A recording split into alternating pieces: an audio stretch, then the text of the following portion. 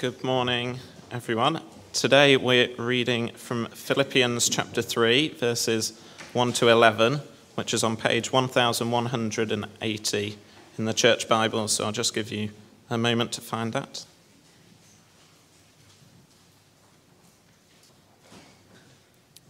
So starting at verse 1. Finally, my brothers, rejoice in the Lord.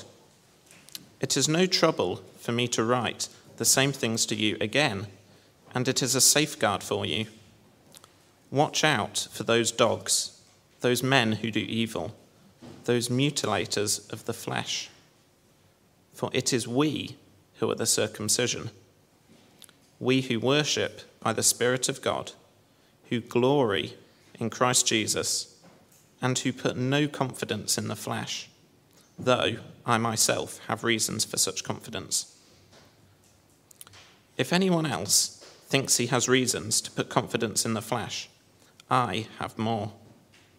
Circumcised on the 8th day, of the people of Israel, of the tribe of Benjamin, a Hebrew of Hebrews, in regard to the law, a Pharisee, as for zeal, persecuting the church, as for legalistic righteousness, faultless. But whatever was to my profit, I now consider loss for the sake of Christ. What is more, I consider everything a loss compared to the surpassing greatness of knowing Christ Jesus, my Lord, for whose sake I have lost all things. I consider them rubbish, that I may gain Christ and be found in him, not having a righteousness of my own that comes from the law, but that which is through faith in Christ, the righteousness that comes from God and is by faith. I want to know Christ and the power of his resurrection and the fellowship of sharing in his sufferings, becoming like him in his death, and so, somehow, to attain to the resurrection from the dead.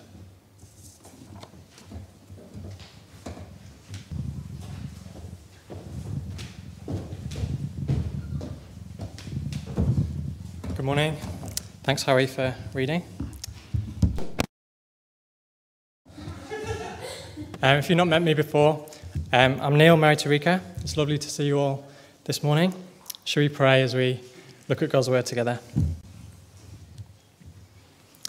Heavenly Father, thank you that you've given us your word and we can look at it together this morning. Please help us understand what you're saying to us today. And we pray that we'd all leave here valuing knowing you more and knowing Jesus much more as well. We pray in his name. Amen. Well, me and Rika have had a bit of a leak in our bathroom recently. Water's coming through the ceiling. The leak has stopped, but a few weeks ago, I just wanted to take a closer look, see if there's any damage or anything in the ceiling, if it's smelling or anything like that. Our ceilings are quite high, so I needed a way to get up there. Our ladder was upstairs, tucked away somewhere, so like any cunning man, I looked for another solution. What could I stand on to have a look at the ceiling? The coffee table. It's not bad. It's a bit short, though. It's not really going to work. I also had a chair in there, but that's still a little bit short, so it's not going to work. And then it struck me. Coffee table, then chair. Rika's obviously doing something else at this point. But anyway, coffee table in place. It's quite heavy on carpet, so it's not going to move anywhere. But then here's the problem. The chair has wooden legs on a wooden coffee table. Not much room either side of the table for it to fit on, so it's a bit slidey, it's a bit nerve-wracking. But anyway, I climb up, coffee table first, no problem. But then the chair, this is the tricky bit. It's unstable. You know when you test something to see if it's going to hold your weight. A bit of weight first, then a bit more. Right foot on the chair, but left most of my weight back in my left foot. Not confident to put all my weight on the chair. Well, why do I tell you that this morning? You can ask me how it went after the sermon if you want. But I want to suggest that the way that I treated that chair is often the way we can sometimes treat Jesus. We're nervous. We're careful not to put all our weight onto Jesus. We keep plenty of weight back in the left foot, keeping a safety net. We're scared of the consequences if we let our feet leave the ground. For example, telling our friends about Jesus, it's risky. Or we're nervous about giving our whole lives in service of Jesus, because what does that mean for my time? Or it's risky committing to a Bible study group because relationships are time-consuming and sometimes messy. Or other areas like hospitality or work or our money. We're scared what it would mean to put all our weight on Jesus in those areas. So we like to stay safe. A bit of weight in the back foot. It's safer not to risk losing friends. It's safer not to damage relationships at work. It's safer not to get involved in people's lives. We're not fully confident in Jesus. We're not sure he'll hold our weight. We think it's risky. Well, this morning we're diving back into the book of Philippians together, and Paul is showing them what it means to have confident thinking. He wants to show the Philippian church that they can be confident. They can put all their weight on Jesus their whole lives. Well, more than that, Paul wants to say that to put your weight on Jesus is actually the safest thing that you can do.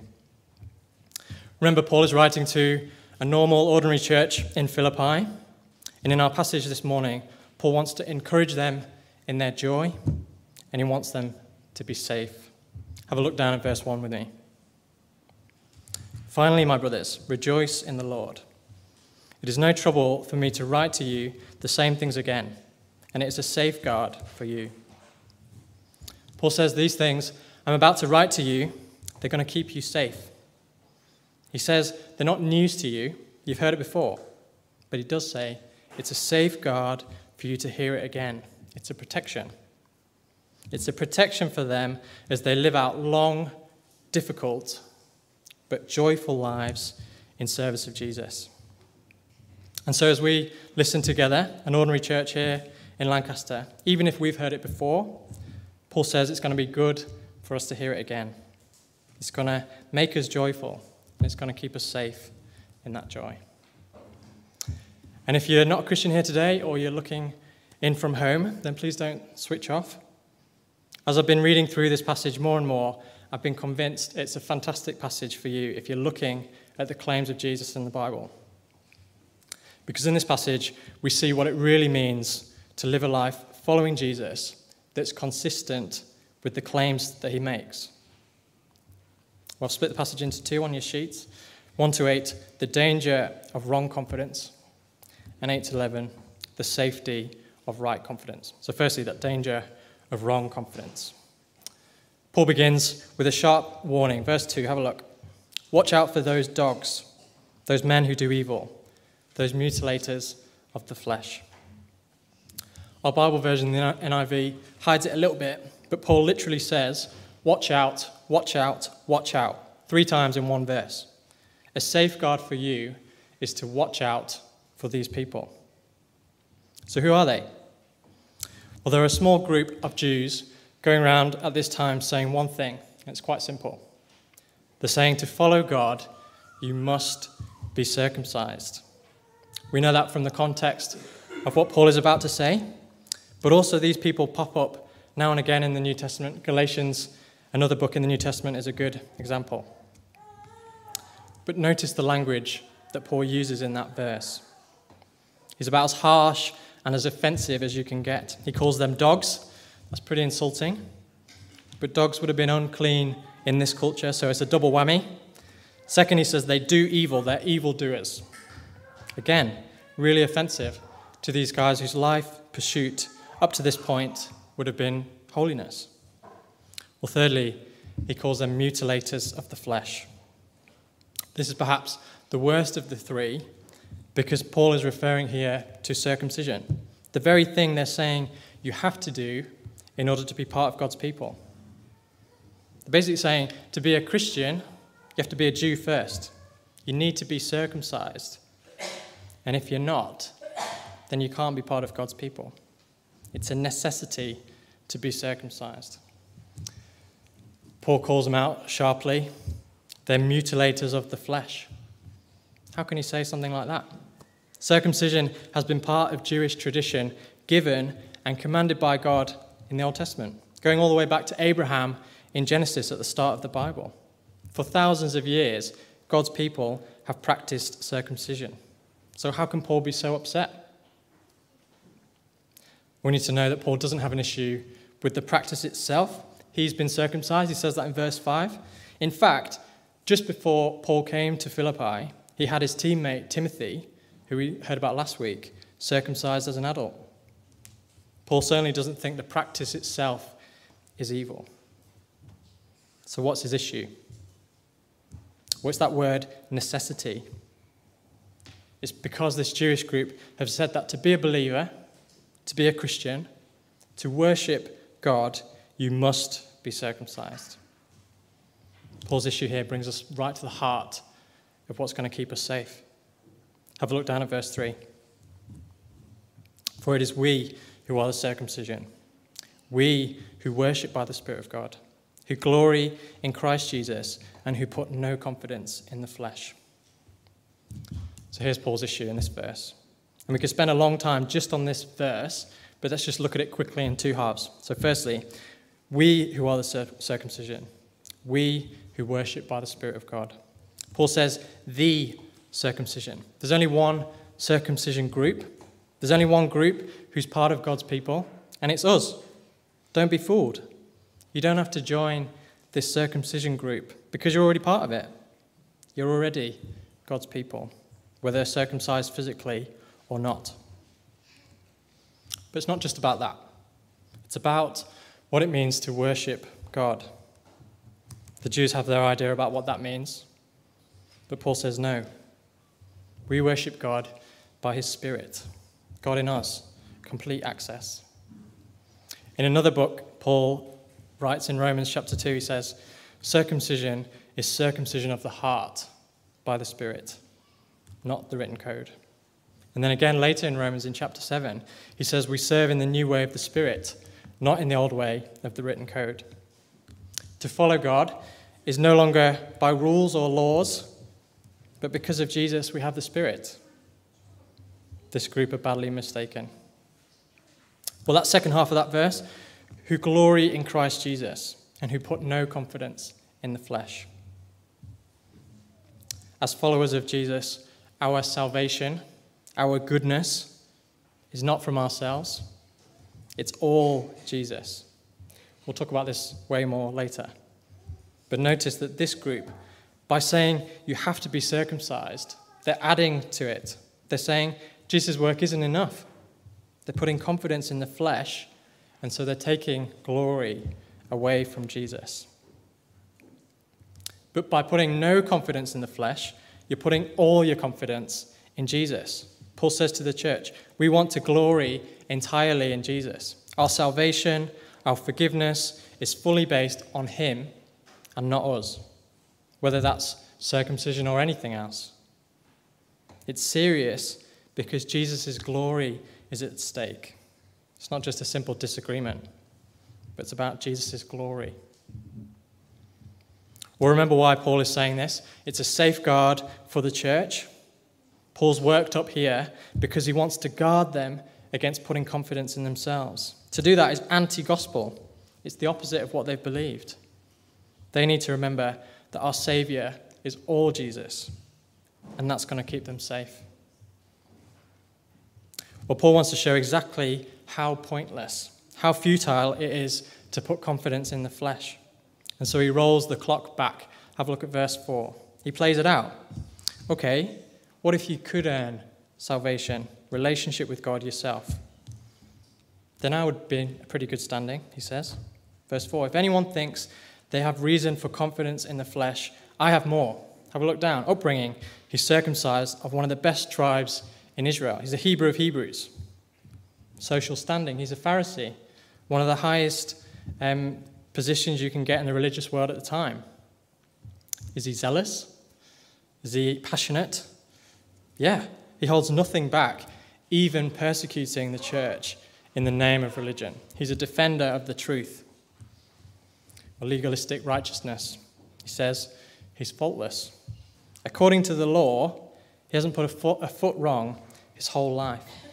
He's laying out his CV for everybody to see.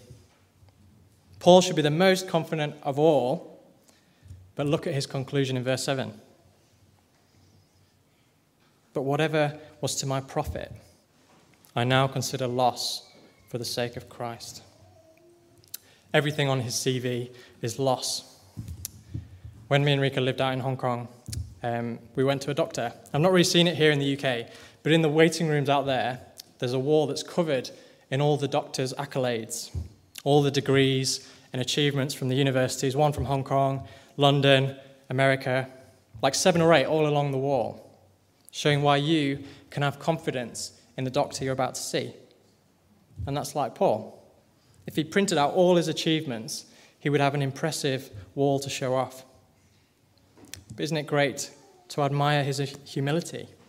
When all is said and done, Paul looks down at the accounting book of his life, and that long list is all in the loss column. It's worth nothing. What a humble guy Paul is to tell us that. Well, that's what we're thinking until we realize what he's actually saying. If this is how Paul's achievements stack up, then what about mine? I don't have a wall of achievements like Paul. If Paul's long list is worth nothing, what does that mean mine's worth? Paul is clear. The things you're tempted to put confidence in, anything on your own CV, anything that starts with I, is worth nothing. Anyone who puts confidence in the flesh is a fool.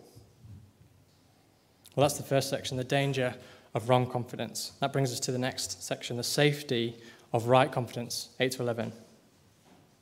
Paul shows what it means to put his whole confidence in Jesus. And then later he's going to show why he has reason for such confidence. So firstly, the incomparable worth of knowing Jesus. Verse 8, have a look. What is more, I consider everything a loss compared to the surpassing worth of knowing Jesus, my Lord. Again, Paul gets his scales out, whereas before he considered everything he was proud of as loss. Now he puts everything on the scale. Everything that has value in the world is weighed. And when it's compared to knowing Jesus, he says it's nothing. In fact, it's loss. It's negative compared to knowing Christ Jesus. In Philippians so far, we've seen a lot about Paul's radical thinking, but here we see it plainly. Anything compared to knowing Christ is loss. Have a look down at the second half of verse 8. For whose sake I've lost all things. I consider them rubbish, that I may gain Christ. Someone who's lost a lot might feel regret for those things. They might feel that it's a shame. The Olympics has just finished, and we always hear about all the sacrifices athletes make, don't we? All the money and the time, the family sacrifices, the time away from home, and there's often a sadness about it. But here there's not even a hint of regret from Paul. He would lose it all over again for the sake of Christ. It's easy, isn't it, to feel regret about the things we lose for serving Jesus? What would our life have been like if I wasn't a Christian? I'd have more time. Maybe you could have had another promotion. You have more money. Or maybe it's just small things like a lie-in on a Sunday, or that Wednesday night Bible study back where you could have played tennis or whatever you do. But Paul doesn't have a hint of regret. He calls it rubbish. That's a really polite translation of the word. A better translation would be sewage. It's literally dung compared to knowing Christ. If Paul has something that by giving up he will know Christ better, he'll throw it away without hesitation. If it's holding him back even a tiny bit, then it's rubbish. It's worth nothing. It's negative because it's taking me away from knowing him. Have a look at the end of verse 8 and verse 9. That I may gain Christ and be found in him, not having a righteousness of my own that comes from the law, but that which is through faith in Christ, the righteousness that comes from God and is by faith. That's a great phrase, isn't it? To be found in Christ. After everything in this world is said and done, Paul's hope is to be found in Christ. When God comes to right all the wrongs of the world, to clear away all the wickedness and sin and injustice and sadness, all those things that we create, Paul's hope is after all that's gone, he'll be found safe in Christ, hidden in him. It's the safest place to be. And it's safe, notice, because it's based on Jesus' righteousness. Have a look again. Faith in Jesus alone. It's based on his righteousness and not anything on ourselves. If we have confidence in ourselves, that can fail. It will fail because it's worth nothing. It's loss, Paul's already said. Paul knows that this is true safety. It's safe for him, and it's safe for the church in Philippi, that they value Christ above anything else, that their faith is in him alone. A famous missionary, John Paton, or Patton, I'm not sure what it is, struggled to find a translation for the word faith in the local language. But as he was trying, so the story goes, he was interrupted by a man who'd injured himself, and he needed somebody to lean on, someone to lean heavily on so that he could stand. We need to put all our weight on Jesus. If that man put any weight on his own legs, he would have fallen. It's not safe.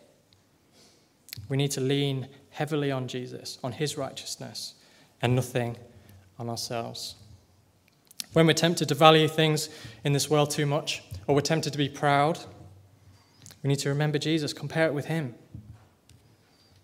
Verse 8, Paul has lost all things for the sake of Christ, because he knows how valuable knowing Christ is. Jesus tells a story in one of the Gospels about a man who found treasure in a field. The guy goes straight home, sells his home, sells everything he has to buy the field. People must have thought he was crazy, buying some dirt. But he was confident. He was confident because he knew the worth of the field. He knew how valuable the treasure was. It's the most obvious decision of his life. He'd sell everything again because he knew the value of what he was gaining. It was the safest investment of his life. Paul says it's safe for you to have confidence in Jesus. But don't mistake what Paul means by safety. It's not comfort or freedom from difficulty. It's not an easy life. Paul's not promising prosperity or safety as the world sees it. Paul himself has suffered immensely to follow Jesus. He's given up his prosperous, respected life. He's been beaten countless times.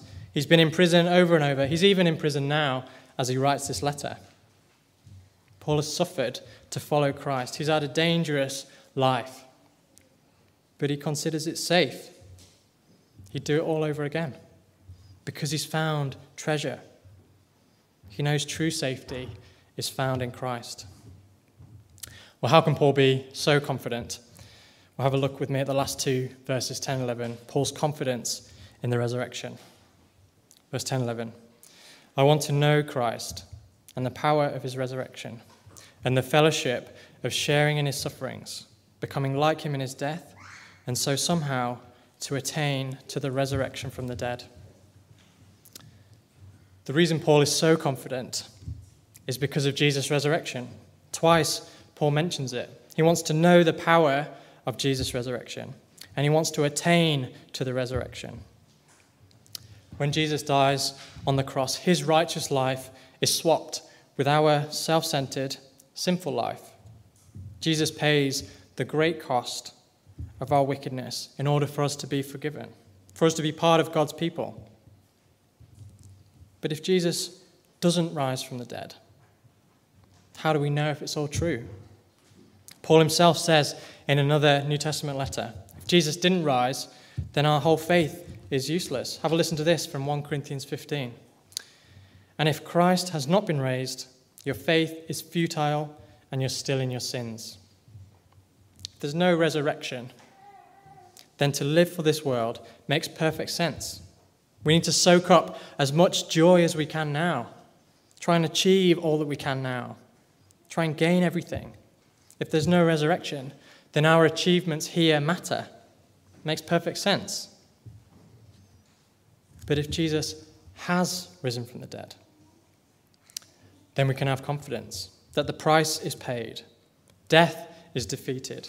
We're no longer in our sins. Because Jesus is alive, we will live. We'll know the power of his resurrection ourselves. Well, if we understand that, then what's the sensible outcome? Well, then the things of this world really don't matter. They're temporary compared to eternal life with Jesus. We can gain as much as we like, but it's nothing compared to eternity. It's simple maths. So it's the logical outcome for Paul to throw his whole lot in with Jesus. Makes perfect sense to lose everything for the sake of Christ, because the worth of knowing Christ is infinite. We'll only be here in this life a short time, but we'll be in relationship with Jesus forever. And so Paul says anything that even slightly pulls him away, it's worthless, it's rubbish. And so Paul says it's worth following Jesus even to the point of death. Even, verse 10, to the point of a death like Jesus. An excruciating and humiliating death. It's something worth going through. It's something Paul even wants to give so that he'd know Christ better, in order to gain Christ. Paul's confidence in the resurrection gives him clarity about this life. And he'd do everything in order to be found in him, even to the point of death like Jesus. Well, let's just spend some time thinking about what that means for us today. Firstly, I hope this morning that you've seen the gospel is such good news. And we need to keep hearing it.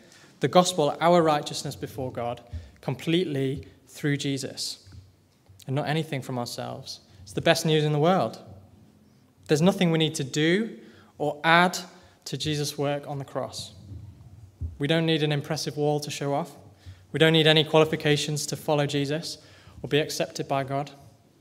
God accepts us, not as we are, but as we are clothed in Jesus' righteousness and not our own. That's a safeguard for us to remember. It will keep us safe to trust in Jesus.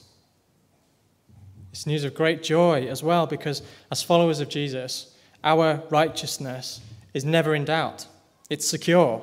Nothing we do or don't do can disqualify us. So this news is going to make us joyful, and it's going to keep us safe in that joy. I told you about our leaky ceiling at the start, how I couldn't put my whole confidence in the wobbly chair. And that's sensible, because it was a pretty stupid idea. My confidence in the chair was low because the chair wasn't stable. It was right to be nervous to put my whole weight on the chair because it wasn't safe. Paul puts his whole weight on Jesus, not because he's a fool like me and the wobbly chair. He puts his confidence in Jesus because Jesus is the most steady place you can put your weight. Jesus' resurrection from the dead proves that he's true, proves that his death has counted. We can have confidence because Jesus is actually the safest place of all. A better illustration might have been a fireman who rescues us out of a burning building, out the window. In that situation, we have no hesitation about putting all our weight on the fireman. It makes no sense to keep 1 foot in the building because we think it's safer in there. Of course not. Because we know the fireman is here to keep you safe. He's here to rescue you. Did you ever have those drills at school, fire drills? They always say, don't they, don't take your belongings with you. And don't go back to get them. Leave everything. Evacuate the building. It's not because there's something wrong with your belongings, but they might hold you back. They might slow you down and stop you from reaching safety. If you're holding too tightly to those things, you might miss what's most important. Paul says let go of everything in order to know Jesus, to be found in him having his righteousness. Everything that holds us back is rubbish. I said at the start, didn't I, that there are lots of things that hold us back, or things we don't like to let go of because we find safety there. They make us feel safe. There are big things. Perhaps a relationship we know is holding us back from knowing Jesus. Maybe an overly busy job or an obsession to study to reach the highest grades. Maybe it's money. We put lots of safety in these things. But it's also smaller things as well, like avoiding a conversation we know is going to be helpful for us. The Bible study we know we should commit to but find a bit awkward. It's safer not to get involved in people's lives. And the biggest one, I think, or the biggest one for me at least, is sharing the gospel. It's such a risk, isn't it, to stick your neck out at work or at school or with friends. To share something of Jesus, even though you know people might think you're strange, or worse, they might get angry with you. But if we have Paul's attitude, we'll know that we've got safety in Jesus. Then we'll be ready to give everything to follow him. I'm not saying it's simple. I'm not saying we should all sell everything we have and live in a box or go out and be street preachers every day. It's not simple. It'll look different for everybody. But it's no less radical than those things. The implication of the resurrection is to be all in. If we claim to believe the resurrection, then to do anything else but be all in is completely inconsistent. If we grasp the worth of knowing Jesus, the incomparable worth, and if we understand the implication of the resurrection, then those areas where we hold back from following Jesus, or those places we turn to for safety apart from him, they're going to fade. We'll see them as rubbish because we'll compare them to knowing Jesus for eternity. We can discuss that more after the meeting. I'll put that question on your sheets at the bottom, and maybe to get a bit more specific with each other. But I just want to finish by addressing those who are maybe listening in, not Christians, listening from home maybe, or perhaps thought you were a Christian, but seeing Paul's attitude, feel like you might be missing something that he has. I just want to say again that this passage is great for you. It's great for you to see, because you can see what it means to follow Jesus. Firstly, I hope you'll see that there's no such thing as a half-hearted Christian. Whoever named this series did a great job. All in. You're either all in or you're not. You either live with this world in view, or you live with the resurrection with Jesus in the next. It's not just something you can add to life. It's not just something you write on a census, yeah, probably a Christian. Following Jesus is a massive decision. It'll change your whole life. It's not a light decision. To be a Christian, to put your whole weight on Jesus, means sacrificing a lot. It might mean losing things that you could have had otherwise. It's not an easy decision to follow Jesus. But secondly, I hope you've seen this morning something of what it's like to know Jesus. His offer to you is his complete righteousness. We don't need to do anything to qualify. We don't need an impressive wall. Jesus offers forgiveness fully. It's a swap. His righteousness for our self-centered wickedness. He offers us the greatest joy as well because he gives it to us freely. And because of Jesus' resurrection from the dead, we know that it's secure.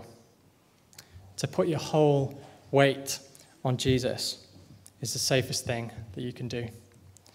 Shall we pray together as we finish? Heavenly Father, thank you so much that safety is found in Jesus alone. Thank you that we can have joy now because of the security we have in Jesus' death and resurrection for us. Please help us to know more of the incomparable worth of knowing Jesus, that we would value it so much more, that we'd consider everything that holds us back from him as rubbish. Father, we're sorry and we repent for those places where we look to for safety. Please help us hold nothing back from serving you and wanting to know you better. Pray all this in Jesus' name. Amen.